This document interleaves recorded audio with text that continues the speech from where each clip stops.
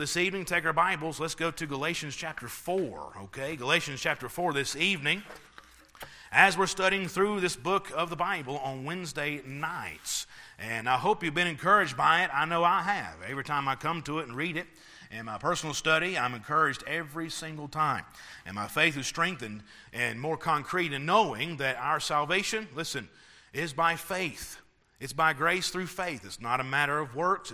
Jesus has finished all that work, and we just simply trust His finished work for our salvation. I'm thankful. I'm thankful what Jesus has done for us. But keep in mind, as we come to this, there were some false teachers that have taken upon themselves to come to this area of Galatia and spread their false teaching, as Paul said, another gospel. And they were teaching this. They were teaching of adding the works of a law to the finished work of Jesus Christ. And they were perverting the pure gospel of the Lord Jesus Christ. And so in doing that and perverting the true gospel, Paul knew what was going on in the hearts and minds of these Christians in Galatia. No doubt it was very chaotic in their hearts and minds. There's very much confusion in our hearts and minds. So Paul, knowing this, sat down with pen in hand and made it plainly known that the gospel is this. It's the death, burial, and resurrection of Christ, and salvation comes by grace through faith in the gospel, nothing else. And so he defends the pure gospel as the Judaizers are trying to pervert the pure gospel of Jesus Christ. And as we come to Galatians chapter number 4, we see here Paul is continuing his interrogations to these Galatian believers, as well in passing to the Judaizers too, all right? But he's doing this for two reasons. And of course, the main one is this, to defend the gospel. That's what he's doing. He is defending the true gospel of Jesus Christ. But he's also doing this in his interrogations.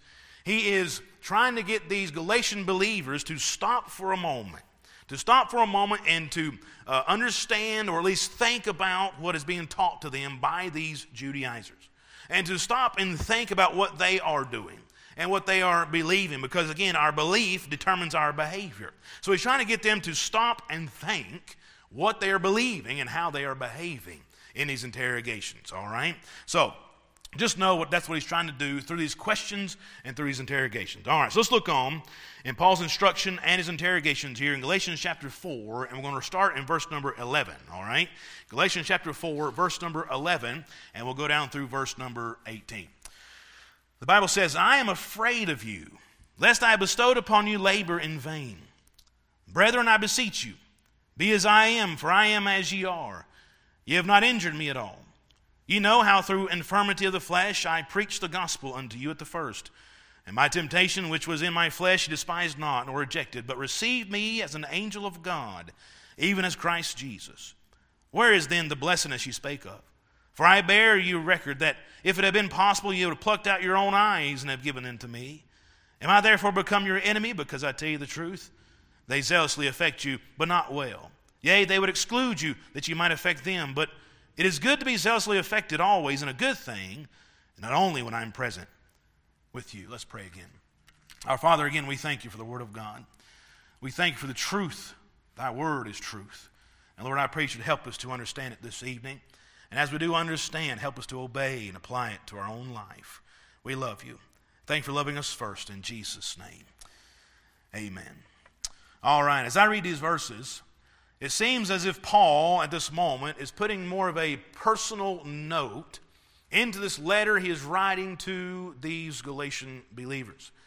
Now, right here in the middle of this letter, yes, of course, as he's defending the gospel, it seems, though, he wants to put a personal twist on it. Not really a twist, that's a bad wording when you're reading Scripture, but it's just a personal insert, if you will, into this letter. You see, he wants to bare his heart to these dear people that he loves with all of his heart. And you can see this getting more personal here because in the first half of Galatians 4, he uses a lot these words. He uses ye or you, and he uses even the words we. But when you read these verses here and even on down, you'll see more of these pronouns. You'll see I and my. So at this moment, when we come to this portion of Scripture and these verses, it seems Paul is getting a little more personal. And in a more personal matter that these Galatian believers, especially when he was with them, they would understand more. They would understand better. And it should grab their attention a little more. All right. So as we read this, here's what I see. If you're taking notes for the message, is this: Paul is making a personal note here. All right, a personal note to these Galatian believers. Number one, here's one of the personal things he writes about. Number one, his personal concern. His personal concern. Look at reading in verse number 11. I am afraid of you, lest I have bestowed upon you labor in vain. Brethren, I beseech you, be as I am, for I am as ye are. Ye have not injured me at all. Now, as you notice this phrase in verse 11, the phrase that says this, I am afraid of you. Now, what does Paul mean by this? Did he mean that he was afraid of them in a sense that they will hurt them? Or was he afraid that they would find him after reading this letter, get mad at him, beat him up, take him to jail, and kill him? Is that what he's afraid of when he says, I'm afraid of you? That's not what he's getting at. He's not saying he was afraid of them, that they would hurt him in a physical sense or a physical matter. Rather, when Paul says here, I'm afraid of you, he was saying this: I have a fear for you. I have a concern for you. Paul was concerned for these believers, even as he would say in verse number 19, my little children. He considered them his children in the faith. They were very dear to him, all right? But he had a concern for them. But what was he concerned for? Why did he have a concern for them? Here's why. Because of the dangers that lie ahead for these Galatians if they continue to follow the teachings of these Judaizers. I believe Paul was afraid of where the teaching of the Judaizers would lead them. He was afraid of where they may end up at the end of this teaching and of this following of this false doctrine. He was afraid of this wrecking their lives and ruining the lives of others. He was afraid that it might do harm to the church or even misrepresent the true gospel of Jesus Christ and the Lord Jesus himself. He feared there could be great consequences of their actions. He was afraid where it could lead them. He's afraid what could happen because of what was going on there and the false teaching of the Judaizers. He says, I am afraid of you. I am concerned for you. I fear for you. Paul was so concerned. Here's what he's concerned about. Listen. Paul was so concerned that they would turn from the truth and embrace a lie and do that willingly. Do that willingly. And do you know what it is, what it's called when someone who knows the truth and who yet deliberately turns away from that truth? Do you know what that's called? I'll tell you what it's called. It starts with an A and ends with apostasy. It's apostasy. See, apostasy is this. An apostate is someone who has turned from revealed truth. It is someone who rejects the truth while maintaining an outward appearance of belief. It is someone who sees the truth, knows the truth, yet chooses not to believe the truth. That's what apostate is. And their teaching could lead to that very thing. And just on a side note, by the way, I want you to know this. An apostate is not someone who was saved and lost it, okay? Please know you cannot ever lose your salvation. The Bible does not teach this. The Bible is very plain. When someone is born again, they have eternal life. When you are born again, you cannot be unborn again, all right? When you get life eternal, you will have eternal life. And when does that eternal life end? Well, eternal life will end when eternity ends, okay? And when does eternity end? Well, eternity will end when God ends. When does God end? Never. Why? He's the beginning and the end. He's the Alpha and Omega. Listen, when you get eternal life, you can never lose it. Here's what Jesus said. John 10, verse 28 and 29, I give unto them eternal life, and they shall never perish. Neither shall any man pluck them out of my hand. My Father, which gave them me, is greater than all, and no man is able to pluck them out of my Father's hand. So please know, an apostate is not someone who got saved and lost it. That doesn't happen. An apostate is someone who knows the truth yet rejects it willingly. That's a true apostate. When you think of an apostate, it's as someone who knows the truth yet rejects it. Who comes to your mind, at least as a Bible character, all right? Who comes to your mind? Someone tell me. I heard it. Judas. Judas is the prime example of someone who would be apostate. One writer said this about Judas. Said he could have been the chief of the apostles, yet instead he became the chief of the apostates. Another one said this: Judas is a prime biblical example of how near a man can come to truth, and yet how far a man can go from it. And good night, is he not a picture of what a true apostate is?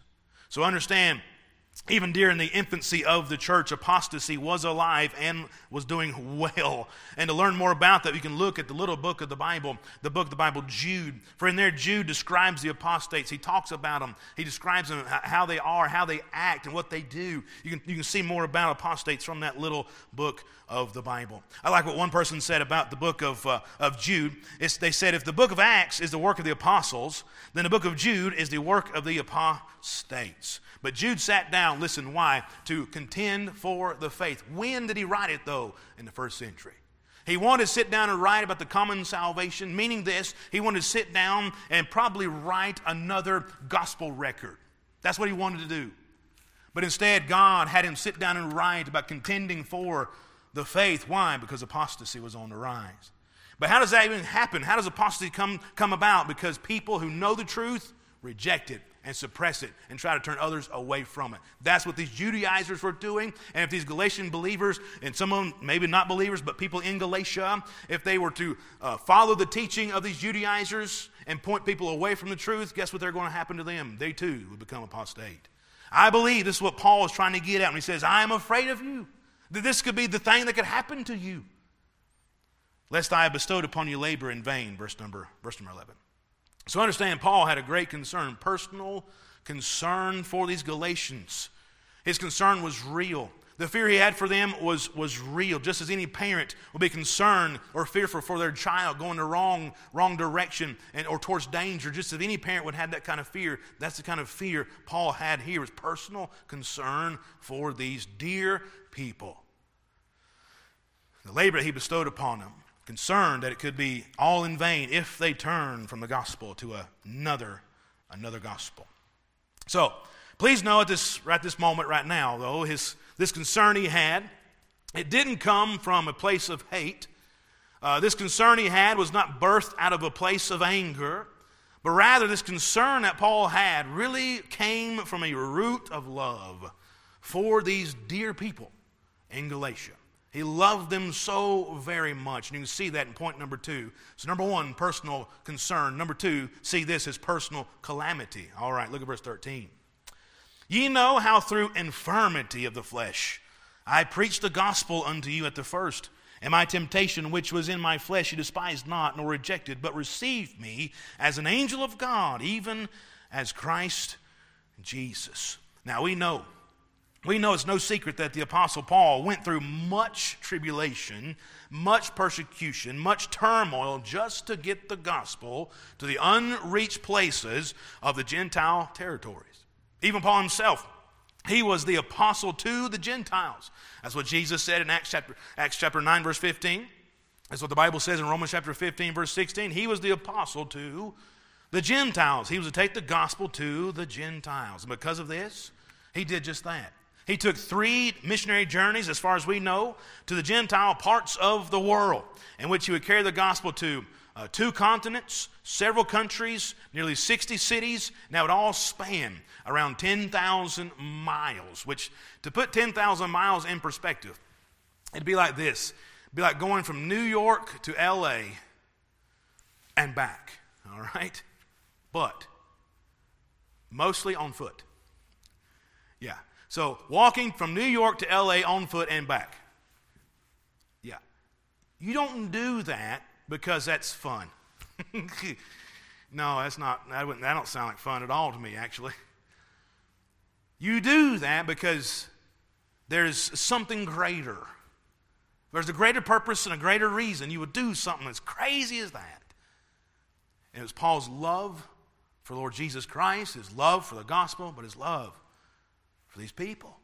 To put himself through such calamity and turmoil and persecution. But he did that because he loved them. Now, during these missionary efforts, we know it's no secret either that he suffered greatly for the gospel's sake. And you can read of this in 2 Corinthians chapter 11, where Paul, when he's writing to them, he boils it all down to what he suffered. He said this in 2 Corinthians chapter 11, verse 23 through 28. Are they ministers of Christ? I speak as a fool, I am more. Here's how he was in the flesh, all right? He's saying, look, if you want to compare my works to the others, here's what I've done, all right? He says this, in labors more abundant, in stripes above measure, in prisons more frequent, in deaths oft. Of the Jews 5 times received I 40 stripes, save one. Thrice was I beaten with rods. Once was I stoned. Thrice I suffered shipwreck. A night and a day have I been in the deep. In journeyings often. In perils of waters. In perils of robbers. Perils by mine own countrymen. In perils of the heathen. Perils in the city. Perils in the wilderness. Perils in the sea. And perils among false brethren. In weariness and painfulness, in watchings often, in hunger and thirst, in fastings often, in cold and nakedness. Besides those things that are without, that which cometh upon me daily, that burden, that heavy weight that weighs upon me daily is this, the care of all the churches. Understand, Paul suffered so much calamity, so much sacrifice, so much, as the Bible says here, infirmity. No wonder Paul needed Dr. Luke with him as he traveled, okay? As you read the book of Acts, you'll see, we believe it was Luke who penned, the human penman of the book of Acts. You can see that when you see the word we in there a couple of times. But we believe that Dr. Luke traveled with Paul, especially later on in his missionary journeys. Why? Because all the things he suffered, he needed a doctor. It wasn't a Band-Aid, was not going to help him any longer, all right? He needed a physician to help him through some of these things. So no wonder he needed Dr. Luke. All the things he was suffering, the calamity he was going through, the infirmities that he had. But understand, it was for a greater purpose. It wasn't just for fun, not just for kicks and giggles, all right? There's a greater purpose why he did these things and suffered so much, and here it was. The greater purpose was this. Philippians chapter 1, verse 12 through 14. But I would you should understand, brethren, that the things which happened unto me have fallen out rather under the furtherance of the gospel, so that my bonds in Christ are manifest in all the palace and all other places. And many of the brethren in the Lord, waxing confident by my bonds, are much more bold to speak the word without fear. All that suffering that Paul went through, listen, it was for the gospel's sake. Everything he suffered, that he endured, that he was even coming to the Galatians for, was for this purpose, for the gospel's sake. And as you think about what Paul went through, what he suffered, what he gave, what he sacrificed, doing it all for the gospel, I had to ask myself this question: what are we doing today for the gospel's sake? And then I have to ask the question a more personal way. What are you doing? What am I doing for the gospel's sake? To get the gospel out, for the furtherance of the gospel, what are we doing? I saw a video this past week that really challenged me, encouraged me, and challenged me all at the same time. And it was an interview by Pastor Paul Chappell. He's a pastor out in California, and he leads a conference called the Loving and Leading Conference, and they had one this past summer in Egypt. And it was while he was in Egypt, he met up with a Muslim believer who was converted to Christ through the witness of some German businessmen who really, I think, that's just a cover. They were missionaries, all right? But converted to Christ through the witness of his missionaries. And the things this man suffered and went through, I'm telling you what, it challenged me. And that's why I have the TV up here. I'd like for you to see it, if that's okay, all right? I want you to see it, all right, if I can get it working at least. And so just know this is not his real name. They blur out his image and all that stuff, okay, for his safety's sake. So it's safe to share this. But anyway, I just want you to be challenged as I was. So let's see if it works here. I was a very fanatic follower of Islam. I spent much of my time at the mosque speaking against Christianity.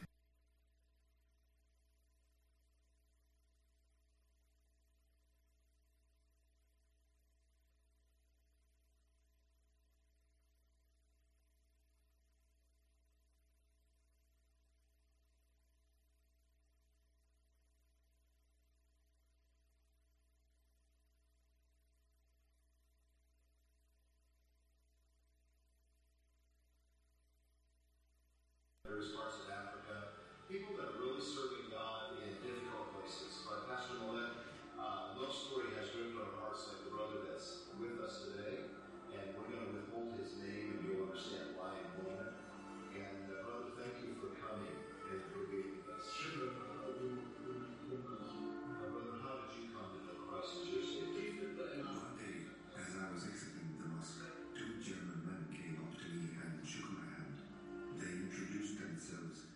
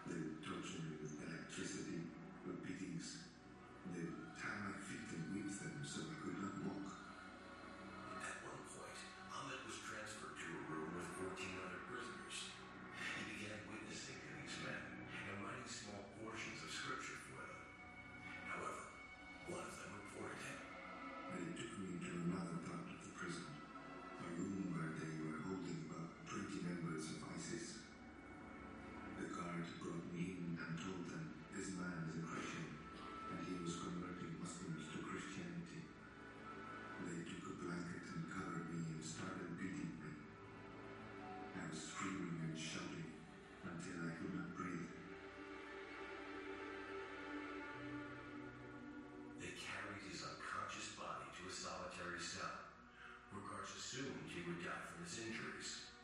My teeth are broken. I cannot hear from my right ear. My whole body was swallowed. I prayed that God would let me leave this place. Weeks later, in the spring of 2020, still seriously injured, Ahmed was released from prison. He fled to a different province with his wife and children. For his faith in Christ, Ahmed lost his printing business and was disowned and denied by his father. He began listening to podcasts from a Baptist missionary serving in Lebanon, who began to disciple him and help him with his medical and living expenses. We in America have a lot of freedom. So we have freedom to worship. But sometimes the Christians in America don't use that freedom as they become embarrassed when they see Christians. Are you sure they are Christians? At the conference, Ahmed was offered the opportunity to stay in Egypt or another country where he might be more safe. But his commitment to reach the lost in his home country compelled him to refuse. I must witness. I cannot cease.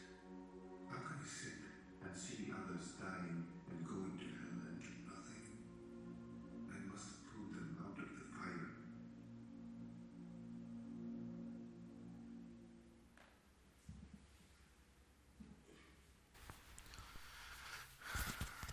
So anyway, as I watched that, and at the very end is what got me. When Paul Chappell asked me, he said, now in America we have a lot of freedom to witness, and many times we as believers in America, we fail to do so. And a question that the man from, the individual from the certain country he was from, he asked this question to him. He said, well, are they even Christians? He can't even fathom that a believer would not spread the good news of Jesus Christ. That's what I'm trying to get at this evening is this, as Paul would go through all this calamity, all this infirmity, all this punishment and sacrifice for this purpose of the gospel. And a man like this would endure what he went through. I can't imagine, fathom all of that. But for the gospel's sake, just to get the message out. Again, my question to us, including myself, is what am I doing for the gospel's sake? So Paul here, as he's writing a personal note, he is saying this. He has a personal concern. And then he looks at him and says, and gives him his personal calamity, kind of telling him, don't you remember what I went through just to get the gospel to you? And then thirdly and quickly, he gave him this personal note, all right? A personal note of their personal care. Now, this care is not his care for them, but rather it's their care for him. It's their care for him. I'll tell you what we're going to do. We're going to look at that more next time. It's really feeling in my spirit this moment we just need to pray. We need to pray that God give us opportunity and boldness to give the gospel, to take advantage of the freedoms we have in America still, right now. The advantage of freedom of speech to tell others about Jesus Christ. And so I want to pray that at this moment. We'll take some prayer requests here in a moment, okay? But right now I want to pray that way. And I'm going to ask you to do the same. That God will give you the boldness and the doors of opportunity to share the gospel this week and this coming month. To share again the good news to your friends and family. So we're thinking ahead. Remember, we're thinking ahead to our friend and family day, thinking of a revival that we're going to have coming up. But who is it that God's going to open a door for you? Maybe you already have someone on your heart and mind even this evening. You're thinking about them. It may be a grandson or a granddaughter. It may be a son or daughter. It may be a parent. I don't know. But somebody on your heart that you know they need Jesus Christ. I want you to right now pray for them. And God open the door for you to give the gospel again to them. An invitation, yes, to church. An invitation to church, sure. But sharing Christ with them. So let's pray. And pray for those individuals personally. All right? So as I pray,